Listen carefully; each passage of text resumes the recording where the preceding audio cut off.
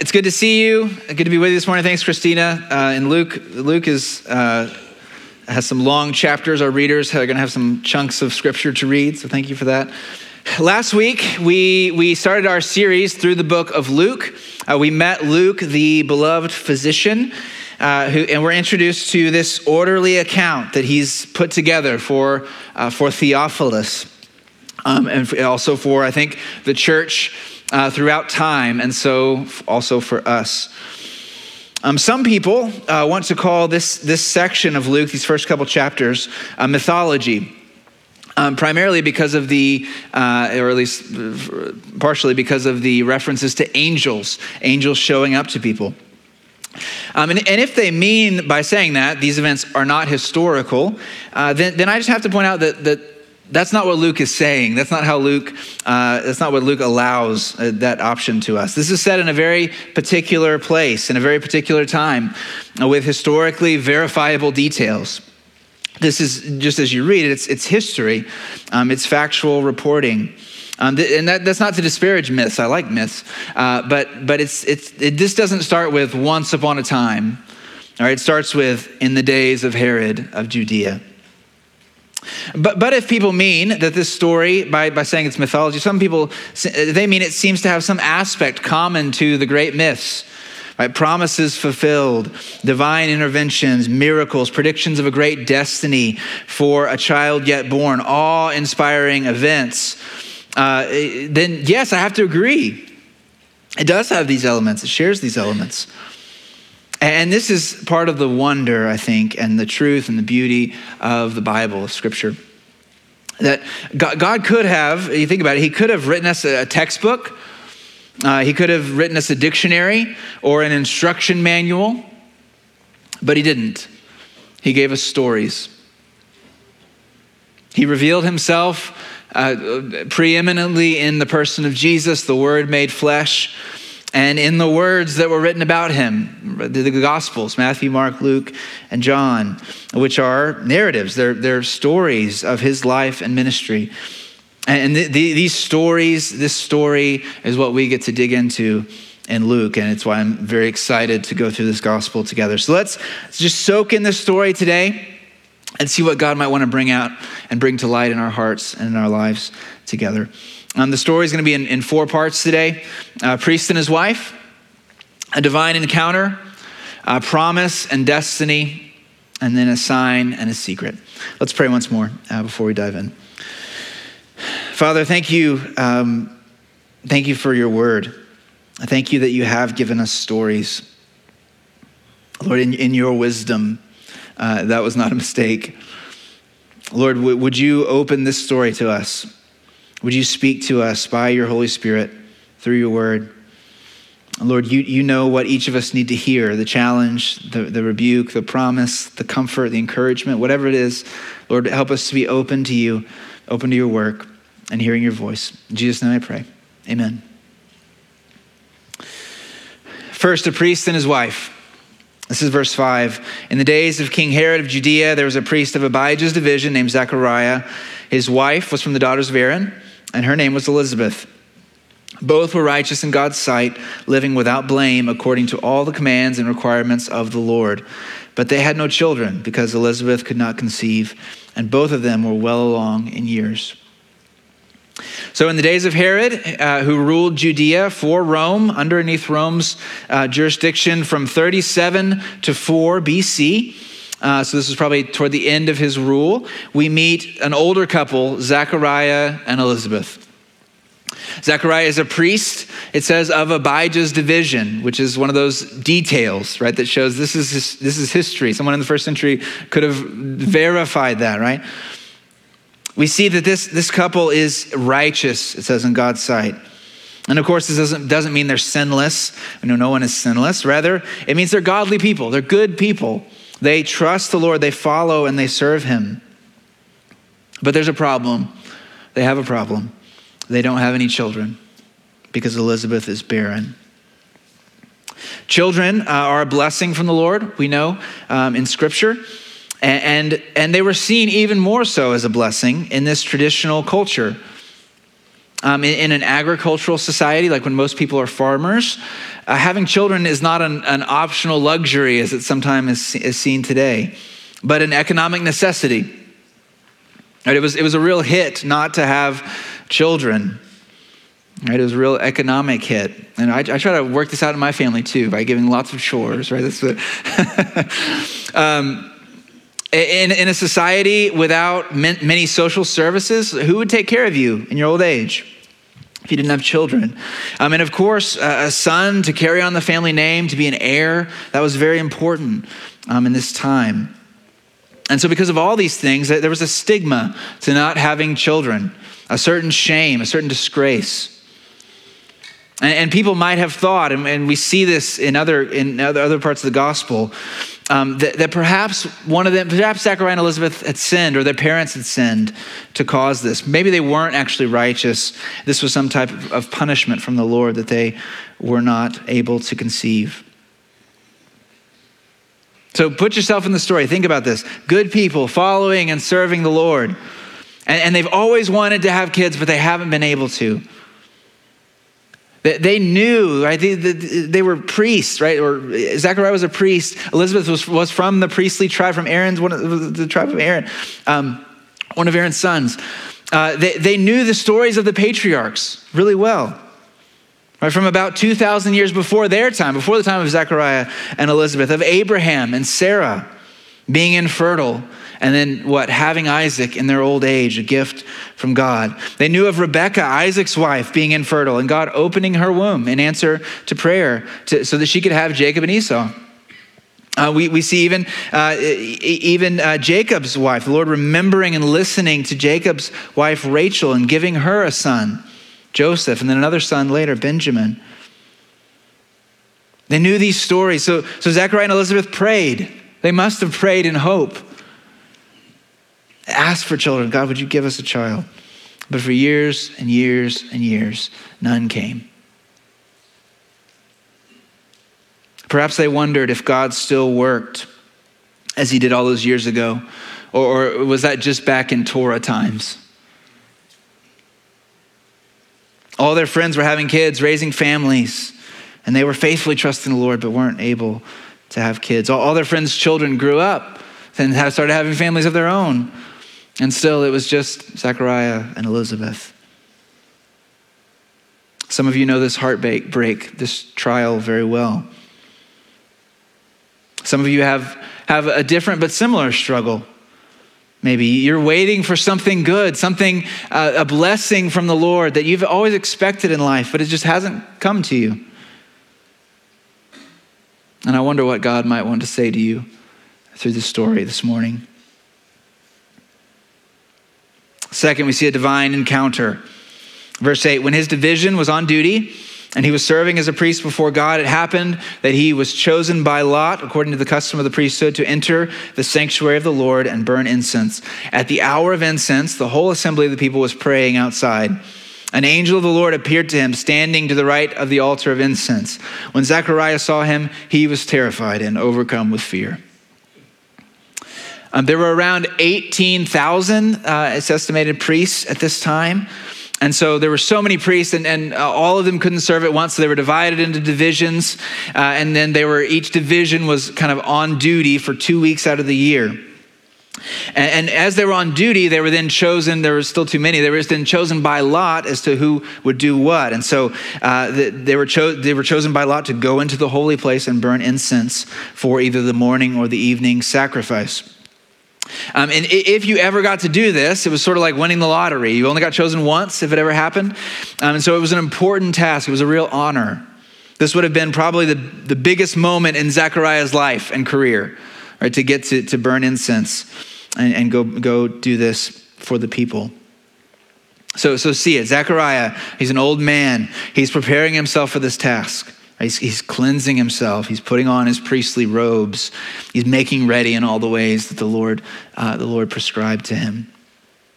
The whole assembly's outside, it says they're praying as the priests go in. It's likely that Zechariah went into the holy place with 4 other priests, and then kind of they all did their different tasks, and then they would probably withdraw and leave Zechariah in there to burn the incense and then come out and proclaim the blessing. The incense was a symbol of the prayers of the people, a pleasing aroma to God.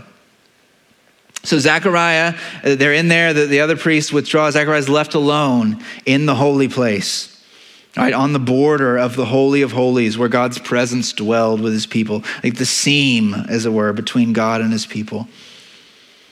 And just then, an angel appears to the right of the altar.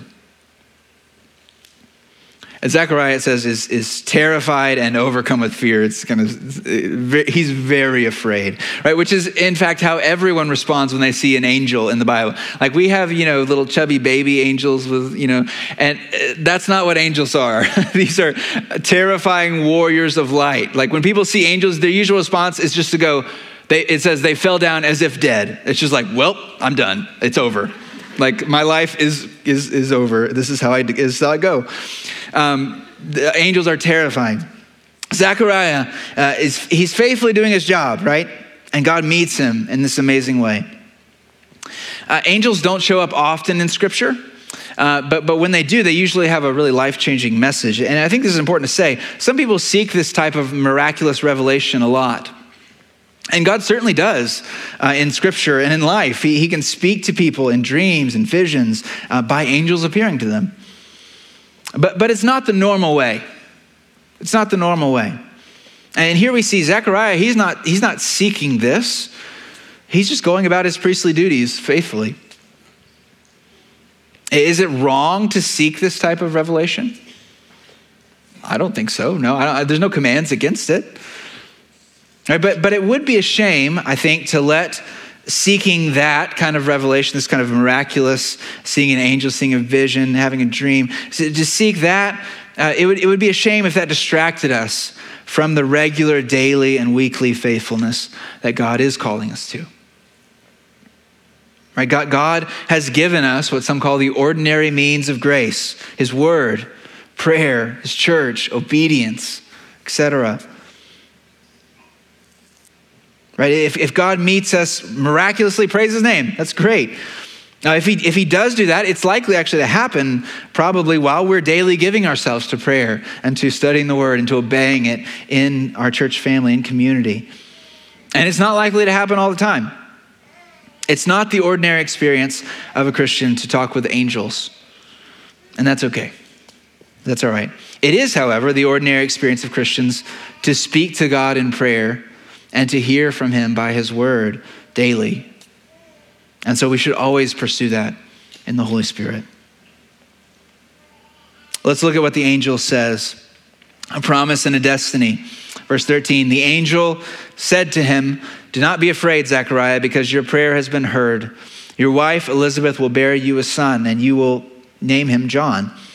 There will be joy and delight for you, and many will rejoice at his birth. For he will be great in the sight of the Lord and will never drink wine or beer. He will be filled with the Holy Spirit while still in his mother's womb. He will turn many of the children of Israel to the Lord their God. And he will go before him in the spirit and power of Elijah to turn the hearts of their fathers to their children and the disobedient to the understanding of the righteous, to make ready for the Lord a prepared people." The angel says, don't be afraid, which again is how angels have to start. Don't be afraid. And then he says, your prayer has been heard. Your prayer has been heard. Just think about this for a moment. This is what the angel says first. Your prayer has been heard, Zechariah. Gabriel, this is the angel Gabriel, we'll discover in a moment, that's his name, has actually said this before. Right, Daniel is one of my favorites. Gabriel gets to him, you can read about this in Daniel chapter 9, and says that when he first started praying, the answer went out. But he's just now getting there to deliver it. Gabriel's like, sorry, it took me a minute, but yeah, I'm here now. He says, your prayer's been heard because you are treasured by God, Daniel. And he says the same thing to Zechariah here. Your prayer's been heard.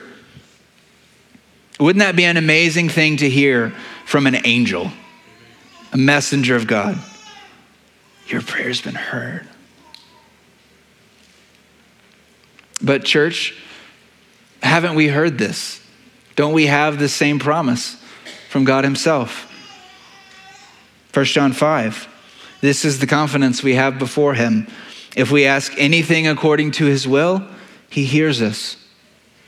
And if we know that he hears us, hears whatever we ask, we know that we have what we have asked of him. God hears you, beloved son or daughter of the King. God heard Zechariah and Elizabeth when they were asking for a son and for decades didn't get an answer. But he heard, and in his timing, he gave them a son. I don't know what your situation is, what you're struggling with, but Christian, please hear this. Your prayers have been heard. Your prayers have been heard. You are treasured by your Father. You can choose to believe that or not. It doesn't make it any less true. You'll have a son, Gabriel says. There'll be great joy and delight for you. Many will rejoice at his birth. This is an answer to your prayer. This is an answer to your longing, Zechariah. But this son of yours also has a larger purpose. And Gabriel, in no uncertain terms, then describes John as being a prophet. John is the last of the Old Testament prophets.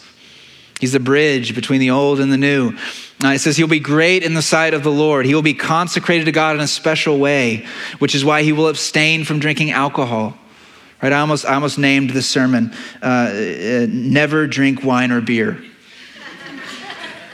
Just kidding. Sorry, bad joke. Right, but Nazarites would do this, right? In Jewish tradition, they would commit to God not to drink wine or beer for their lives or for certain periods. This was a special consecration to God. And then using language directly from Malachi 4, right after saying he's going to be filled with the Spirit from the womb. This is a special prophet, not just filled with the Spirit in his adulthood, but even from birth. He goes to Malachi 4 and says that the boy would, in the spirit and power of Elijah, turn the hearts of the fathers to their children, the disobedient to the understanding of the righteous, to prepare the way of the Lord. Right, this passage in Malachi foretells that there would be that Elijah would come. Right before God himself visits his people, Elijah will come and will prepare the way. That's what he says. And this promise rings out over the 400 years of silence between the Old Testament and the New. Gabriel is telling Zechariah in ways that a priest who studied the law could not have missed. Your son is the Elijah promised by Malachi. God is keeping his promise in your time, in history, through your son. This is the promise. You'll have a son. And this is his destiny. He'll prepare the way of the Lord. A sign and a secret. Look at how Zechariah responds to the angel. Verse 18, how can I know this? Zechariah asked the angel, for I'm an old man and my wife is well along in years. It's hard to get tone from the text, but from Gabriel's response here, we know that this is not a believing answer. It's not a believing question that Zechariah asks. Commentators all point out that Zechariah he's asking for a sign. How can I know this is going to be true? All right, this isn't Mary's response to Gabriel a little later in this chapter, who says, how can this be? Right? How can this be? I've not been with a man.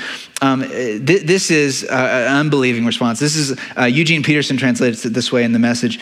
Do you expect me to believe this? I'm an old man and my wife's an old woman. And this is why Gabriel responds as he does. Verse 19, the angel answered him, I'm Gabriel, who stands in the presence of God, and I was sent to speak to you and tell you this good news. I love this. Gabriel says, Zach, you want a sign? Maybe, you thought I was a different Gabriel. Let me just clarify. I'm Gabriel who stands in the presence of God. Like he sent me to tell you this message, right? This is the sign everyone wants. I wish an angel would just appear and tell me what God wants, right? Gabriel's like, I don't have any more. Like this is the sign, right? I am a supernatural messenger from God. This is what he says. Pastor Thabiti Anabuile in his commentary on Luke points out that Zechariah is looking here at his limitations, rather than his Lord. And I love that. I think it's so true. If you focus on your limitations, your weaknesses, your inability, your powerlessness, then you won't be able to believe the promises of God. Right? If God's promises to you depend on your carrying them out, then you're doomed. And I'm doomed, aren't we? Right? We can't do this. We can't make these things happen. No. Praise God, God's promises do not depend on you carrying them out. Right? They depend on him carrying them out. And so we are to focus not on our own very real limitations, right? Zechariah and Elizabeth were beyond childbearing age. It's a real limitation, right? But we are to focus on the Lord, on his love, on his power, on his promise and his presence. He who began a good work in you will bring it to completion. We saw in Philippians. Verse 20, now listen, you will become silent and unable to speak until the day these things take place, because you did not believe my words, which will be fulfilled in their proper time. Now, Zechariah gets a sign, but it's not a sign that he would have chosen. That involves him being silent. He's mute, and it seems like also deaf from later in the chapter when they're signing to him. What should the name be? And it seems like he can't even understand when people are talking to him. And so he's mute until the promise is fulfilled. And we see this take effect immediately. The priest is supposed to come out, pronounce a blessing to the people, and he comes out and he can't speak. Verse 21, meanwhile, the people were waiting for Zechariah, amazed that he stayed so long in the sanctuary. It was usually a fast process to burn the incense. When he did come out, he could not speak to them. Then they realized that he had seen a vision in the sanctuary. He was making signs to them and remained speechless. When the days of his ministry were completed, he went back home. After these days, his wife Elizabeth conceived and kept herself in seclusion for 5 months. She said, the Lord has done this for me. He has looked with favor in these days to take away my disgrace among the people. Elizabeth, in her old age and to her delight, gets pregnant. She hides herself for 5 months, and the text doesn't tell us why. In between services, I kind of have like a nice guess. But in between services, Amy Grimmy, who is with child, came up and she was like, I think she probably just had bad morning sickness. She was really old. I'm like, you probably got something right there. Could have been that, right? I don't know why it was, right? I know later on in this chapter, Mary, it says that she's treasuring all these things in her heart, right? She's meditating on them. I wonder if it was that. I wonder if this was such a beautiful promise, a beautiful thing to happen to her, that she's praising God, thanking God. She says, the Lord has done this for me, right? Here's what she says. He has looked with favor in these days to take away my disgrace among the people.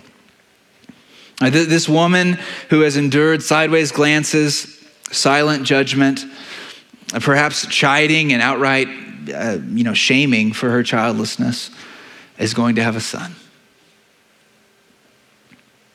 The beauty and the wonder here at the beginning of Luke is just stunning. What's happening in this passage? A barren couple is blessed with a child in their old age. God is seeing Elizabeth's disgrace, and he's looking with favor on her and taking it away. Also, a barren Israel, who has not heard a word from God in 400 years, is blessed with a prophet, with the fulfillment of a promise. God is looking on his people like all we, like sheep, have gone astray, and he's fulfilling his promise. He's enacting his plan to take away our shame and disgrace. God is acting in time, in history. He's blessing a couple. He's blessing a nation. He's blessing the world. He keeps his promises. And I think in the tedium of day-to-day life, it's easy to forget that the same God who sent Gabriel to Zechariah that day in the temple is still working in the world. Maybe you look at this event, Zechariah and Elizabeth, 2,000 years ago, right? Like Zechariah and Elizabeth, May have looked at Abraham and Sarah 2,000 years before them and thought, God doesn't work like that anymore. He doesn't answer prayer like that. He's not involved like he was back then. He doesn't care about little ordinary me here and now. But he does. He still cares. He still lives. And he still speaks. Frederick Buechner is a writer, theologian, guy that I really enjoy. Listen to what he says about God speaking. God speaks to us, I would say, much more often than we realize or than we choose to realize. Before the sun sets every evening, he speaks to us, each of us, in an intensely personal and unmistakable way. His message is not written out in starlight, which in the long run would make no difference. Rather, it is written out for each of us in the humdrum, helter-skelter events of each day. It is a message that in the long run might just make all the difference. Who knows what he will say to me today or you today, or into the midst of what kind of unlikely moment he will choose to say it. Not knowing is what makes today a holy mystery, as every day is a holy mystery. He goes on a little later to define more clearly what he's talking about. What does it mean, God speaking to us? What's he talking about? He says this: God speaks to us about ourselves, about what he wants us to do and what he wants us to become. And this is the area where I believe that we know so much more about him than we admit, even to ourselves, where people hear God speak even if they do not believe in him. A face comes towards us down the street. Do we raise our eyes or do we keep them lowered, passing by in silence? Somebody says something about somebody else, and what he says happens not only cruel, but also funny. And everybody laughs. Do we laugh too, or do we speak the truth? When a friend has hurt us, do we take pleasure in hating him because hate has its pleasures as well as love? Or do we try to build back some flimsy little bridge? Sometimes when we are alone, thoughts come swarming into our heads like bees. Some of them destructive, ugly, self-defeating thoughts. Some of them creative and glad. Which thoughts do we choose to think then, as much as we have the choice? Will we be brave today or a coward today? Not in some big way, probably, but in some little foolish way, yet brave still. Will we be honest today or a liar? Just some little pint-sized honesty, but honest still. Will we be a friend or cold as ice today? All the absurd little meetings, decisions, inner skirmishes that go to make up our days. It all adds up to very little, and yet it all adds up to very much. Our days are full of nonsense, and yet not, because it is precisely into the nonsense of our days that God speaks to us words of great significance. Not words that are written in the stars, but words that are written into the raw stuff and nonsense of our days, which are not nonsense just because God speaks into the midst of them.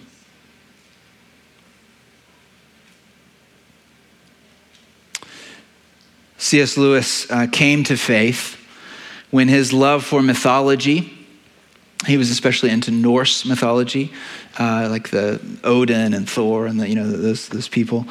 When his love for mythology came together with the truth of Scripture.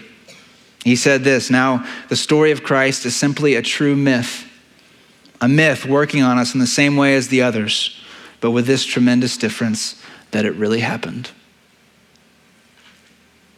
In time and in history, God speaks.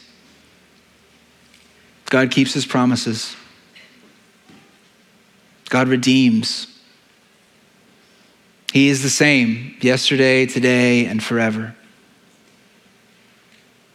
The question, I think, is, do we have ears to hear and eyes to see? Let's pray.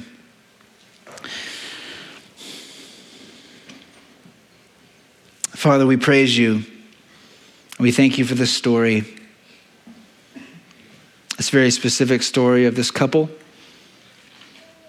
this ordinary couple who you blessed. Lord, thank you that you care for us. And Lord, thank you that in time and history and now and forever, you are working your plan. You are acting, you are speaking, you are directing. Lord, where we doubt you, where we doubt your presence, where we doubt your power, would you open our eyes? Would you fill us with your Spirit? Would you lead us to understand reality as it is?